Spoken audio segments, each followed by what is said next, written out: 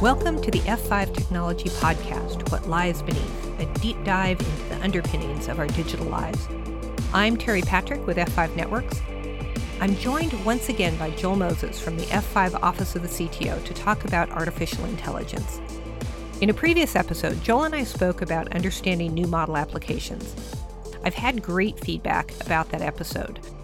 Joel is a genuinely brilliant technologist with a rare ability to make complex topics accessible. Not by dumbing them down, but by identifying the essential elements and laying them out clearly and systematically. I have high hopes people will find today's conversation about artificial intelligence equally enlightening. So let's get started. Joel, what first sparked your interest in artificial intelligence? Well, like most people in the field I'm in, it stems largely from science fiction and more or less the movies.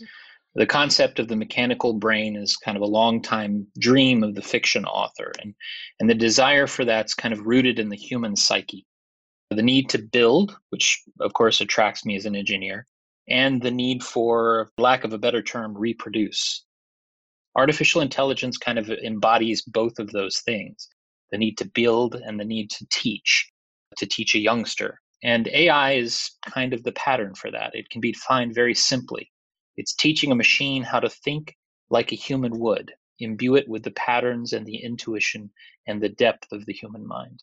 Well, then, to what extent does modern artificial intelligence live up to that world that you first saw in science fiction? Well, you have to realize there are three distinct types of AI. There's what you call strong AI, weak AI, and intelligence augmentation AI.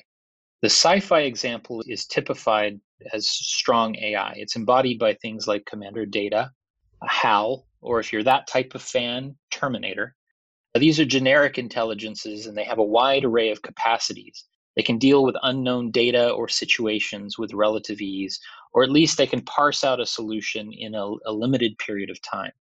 Strong AI, try as engineers might, is just something that does not exist today. What we see today falls into two primary categories, the so-called weak AI and intelligence augmentation. Weak AI can sometimes be confused for strong AI or a generic intelligence, but it's really just a collection of what I would term as disjointed or independent solvers. Things like Apple's Siri or Amazon's Alexa are a good example of that. They seem like they're immensely capable until you ask them to solve something complex, like a relationship problem, or ask a three-part question. Then they fall back on rote responses, and they're not really trained to handle situations like that. They don't have the capability to train themselves fully. Most AI, however, is of the last category. It's intelligence augmentation. This type of AI is directly patterned, meaning it's taught something specific. And it relies on a specific set of knowledge that's designed to operate much faster than a human, much deeper than a human can think, or on a data set that the human brain can't easily store. The purpose of the AI is then to augment the human brain with speed, depth, and capacity. These types of systems are everywhere. You may not even know that you're dealing with systems like this, but they're in the recommendations that Netflix makes. They're in the 401k investment suggestions that Fidelity suggests. They're in the reactions your Tesla makes to the car in front of you. They're designed for a specific purpose to augment you as a human. So, with the present state of artificial intelligence, can you explain the difference between the terms artificial intelligence and machine learning? The two are often used interchangeably, but machine learning is really a subset of AI, correct? That's absolutely correct. Let's start with three terms and let's examine how they fit together. The terms are artificial intelligence, machine learning, and deep learning.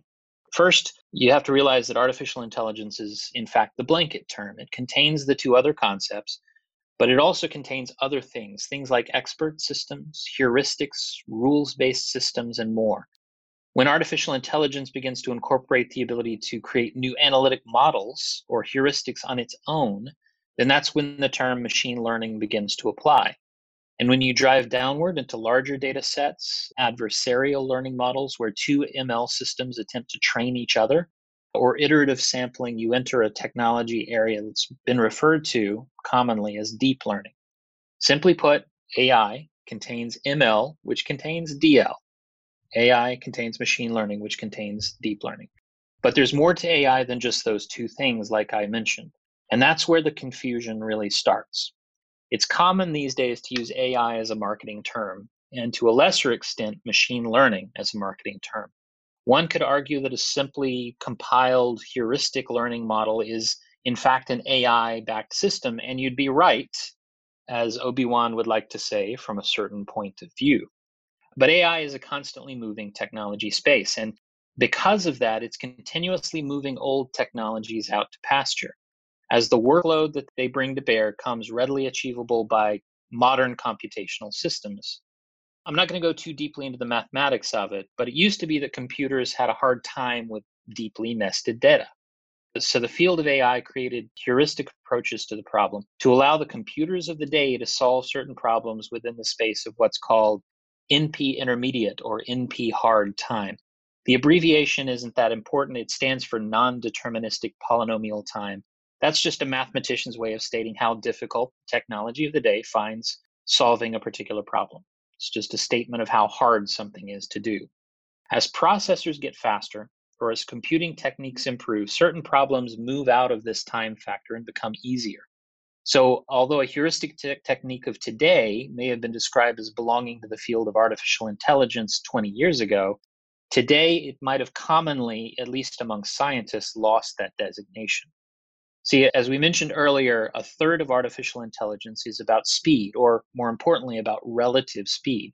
What passed for AI 20 years ago may be long past the state of the art today, but it might still be used in less than honest marketing. It's good for the buyer of such technologies to stay on their toes when they're assessing claims. Let me back up a bit too and have you define heuristics. Sure, heuristics are very simple. It's essentially a solution to a problem set that's derived by a decision. A good example of a heuristic would be a decision tree, where you're defining a branching set of solutions that lead to an obvious outcome.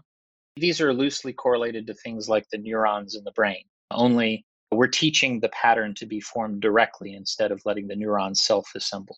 Does that make sense? Yes, thank you. Now, let's say someone is trying to understand how to apply AI to solve a particular problem. It could be helping a doctor diagnose and treat disease, blocking bad guys or bots from accessing a bank account without also blocking the legitimate owner of that account, or maybe attempting to persuade someone to buy a thing or buy into an idea. How does someone start thinking about AI in the context of solving a specific problem? So that's a good question. If the AI augmentation for this problem, and let's focus specifically on the bot problem, if it needs the depth and speed and capacity to augment the human brain with those aspects, then the elements that we typically would consider, at least here at F5, when thinking about an AI based solution to the problem, would incorporate three things: fluidity, complexity, and explainability. Let me explain a few of those things.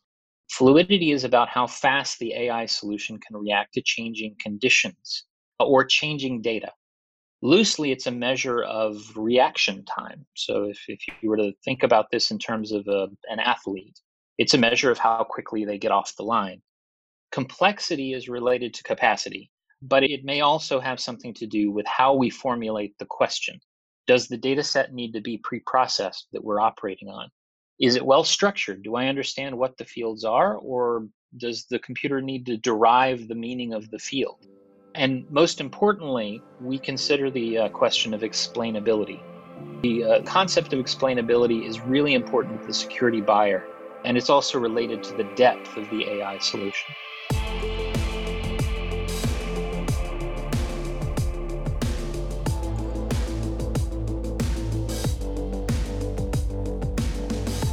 Can you talk a little bit more about explainability then? Why is it important? Why does it matter whether or not someone can understand how an AI engine arrived at a specific answer? Well, from a security buyer's perspective, everything is about trust. It's pretty common for a modern AI solution to use what I call a tangled path approach to get what it believes is a solution to a problem set. This can be a problem if you're not able to detangle the exact set of decisions that occurred to lead to a particular solution. Think for a moment about the bot problem. The AI says maybe that a particular user session should be blocked because it contained an anomaly. It's entirely possible that that AI has the user dead to rights and that there's a bot behind that traffic. But unless it can define for the person analyzing the outcome, the factors that led to the decision in terms that a human security analyst can understand, it's really hard for that analyst to trust the decision in human terms. Remember, AI is an attempt to get the system to mimic a human intelligence. If you've shot past the capabilities of a human intelligence to derive the answer on its own, then you at least have to guide the human intelligence back to what you're trying to augment for it. Technology is primarily intended to augment human intelligence, and if a human can't parse the decision, it's unlikely that they're going to trust it.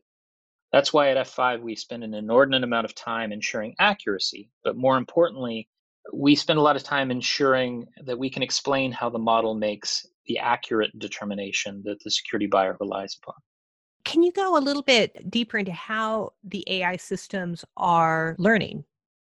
Sure. I tend to classify things into three distinct buckets. Now, there's a massive amount of methodology behind AI systems. And so this is not an attempt to enumerate all of them, but it is an attempt to define a few basic categories. I like to think of three: simple AI system learning, statistical learning, and optimization learning. When you start with simple things, you're talking about things that are rules, expert systems, decision trees. They're still classed as AI techniques, albeit simplistic methods, but they tend to score very high on explainability, meaning it's very easy to put something in front of a customer and they can chart out exactly how the model got to that solution. And from a compute perspective, they have a much lower performance cost. Literally, you're running a sequence of events that have a deterministic outcome. These systems might have automated learning, but for the most part, a human is probably translating some sort of mental model into the machine. At least at first, they're doing that. You know some of these systems. Everybody knows them. They've used them for years. They're present in stock screening tools, simple medical diagnosis systems. Computer dating is another example of a heuristic or rules-based system. When you move upward, you get to statistical learning models, statistical AI. These have a higher performance cost, but they're still favorably explainable, meaning I can take a statistical model and I can rationally explain it in trustworthy human terms. These systems are tuned to look for anomalies or outliers in data. They find clusters of data that are associated in some way with other clusters of things. We at F5 use systems like this in denial of service control. We use it in WAF suggestions. But you've also seen systems like this in document classification or even suggestion systems like Netflix has. They're very powerful, but they're very low cost in terms of performance. And that's why the bulk of most solutions today that label themselves as AI kind of fit into this statistical analysis model. As you go deeper, some of the more powerful methods I like to class as optimization learning models. They're continuously trying to take and run data against other sources of data or run models against models. They're iterative in nature. They're not as human explainable. They can be kind of that twisted path thing that I talked about earlier. They have a really high performance cost because they are so iterative, but they represent some of the more complex, deep rooted, and scientifically bleeding edge techniques. Oftentimes, they can produce solutions that are deeper and sometimes faster than other models. And as AI marches forward and computing catches up with some of these techniques, they'll become cheaper over time. So it's important that we understand how they work and deal with them from a development perspective. Facial recognition systems, autonomous vehicles, and rapid translation systems, those are the ones that use these types of techniques. They continually adjust the models that they use based on new information. And sometimes they even use the outcome that they had generated previously and they judge it against the other outcomes. Some of these systems could be thought of as genetic systems. In fact, a whole branch of optimization learning is in genetic learning systems called genetic adversarial networks. Interesting. And that leads into a question around some of the implications of artificial intelligence. I don't think you can have any complete discussion of AI without talking about the ethics. What are some of the risks and ethical issues that folks working with AI should be considering as we march forward into this new world? Well, that topic is kind of a podcast on its own, isn't it? AI will rapidly produce things that we need to grapple with as a society, and one could argue that it already really has. Should we, for example, rely on AI systems to determine the intent behind the postings that we make to social networks? I mean, right now it is. These algorithms are absolutely doing that, and it's marking things as fake news and it's marking things as false, and it's attempting to determine some of the intent behind the things that we do. Should it do that? That's a fantastic ethical question. AI algorithms, specifically those backed by the genetic adversarial networks that I spoke about, they can produce realistic moving video of people long dead. It can reproduce their voices, make the pictures and videos say virtually anything. This is a concept called deepfakes, and those are legitimately concerning. What's the societal cost when we cease being able to trust our own eyes when presented with video evidence that looks real? The other thing to note about AI from the ethical perspective is to realize that it's really a translation of human thought patterns to machine thinking. Because of this, in many ways, it's similar to the responsibility of raising a child. As technology marches forward, AI systems have to be taught something, right? We're imbuing them with human thought patterns. And one could argue that they probably are going to have to be imbued with human centric values. The question behind that becomes whose values? Well, I would hope that it's not the Terminator. Luckily, I think that the industry is really beginning to tackle these ethical concerns with a new sense of purpose. Now, most importantly, as it relates to AI, it's critical that we gain an understanding of what it is and what it does as a society and as well as where it's going. It's a constantly changing field of study. It's going to require us to learn as much as we're going to have to be prepared to teach the AI systems themselves. What are you personally most excited for in the future when you look at the potential of AI? And then the other side of that, what maybe worries you the most? Well, to be perfectly honest, I spend most of my time worrying about some of the outcomes. Some of the systems that we have, especially as computing power increases, the systems that have traditionally helped us are getting faster on their own. So some of the problems that were out of reach 20 years ago are within our reach or have long since been solved. So some of the problem sets don't necessarily need to be processed by complex models. Now, there are certain problem sets that are very complex to deal with, and anomaly detection systems are an important part of any person's security technology solution set in the future. It'll have to be. The cost of dealing with an adversary means that you have to have a system that reacts quicker than the adversary is able to erect some of the attacks against you. We've been doing, as security professionals, a horrible job at keeping up with the pace of attacks. And really, the augmentation that AI promises is extremely important to how we defend ourselves and our applications in the future. So I'm most excited about that aspect. I'm most concerned about the misuse of certain AI technologies.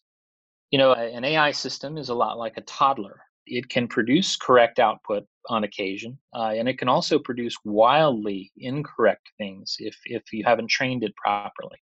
If you think about how you would explain to a child what a hammer is, unless you can show them a hammer, if you're just left with a description of a hammer, how would you describe that? Well, I would typically say it's a handle and it's got something big attached on the top of it and you hit things with it. Well, that works fine when they encounter a hammer, but it also may apply to other things like a big letter T or something like that. And they may opt to smash something with something that you least expected. AI is much the same way. You can give a data set to an AI, and if the data set is incomplete or if it contains some bad data, the output of the model is going to be likewise pretty bad. And I spend a lot of time worrying about AI systems that are not properly trained. They can cause an immense amount of difficulty. The picture of AI as a toddler with something it has interpreted as a hammer is a little unnerving. I do have to agree with you there. Yeah. Well, thank you, Joel. This has been the F5 Technology Podcast, What Lies Beneath, a deep dive in the underpinnings of our digital lives with Joel Moses. Thank you.